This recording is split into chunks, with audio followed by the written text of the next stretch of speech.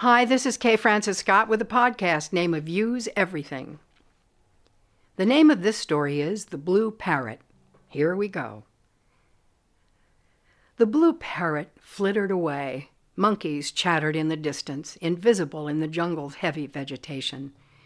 The air was heavy with moisture, the remains of the midday rain collected on the vegetation surrounding the pool, then sloughed off, leaves falling to the ground with small splat noises.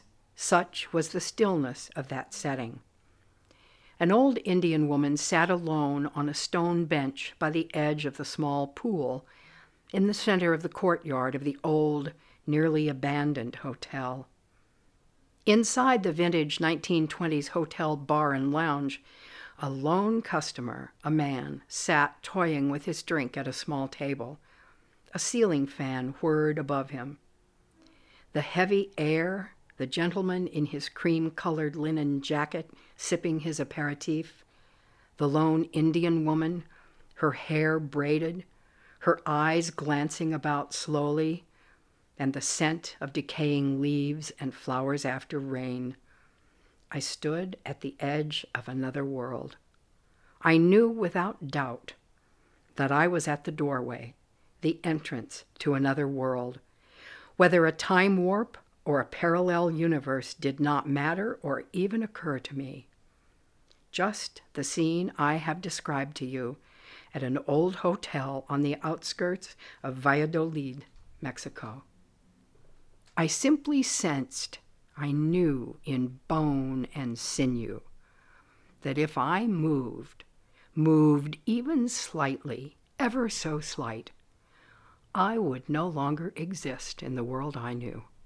I would be fully in this other world, and a husk in the world I had known heretofore. I stood silent and still as ever I had been.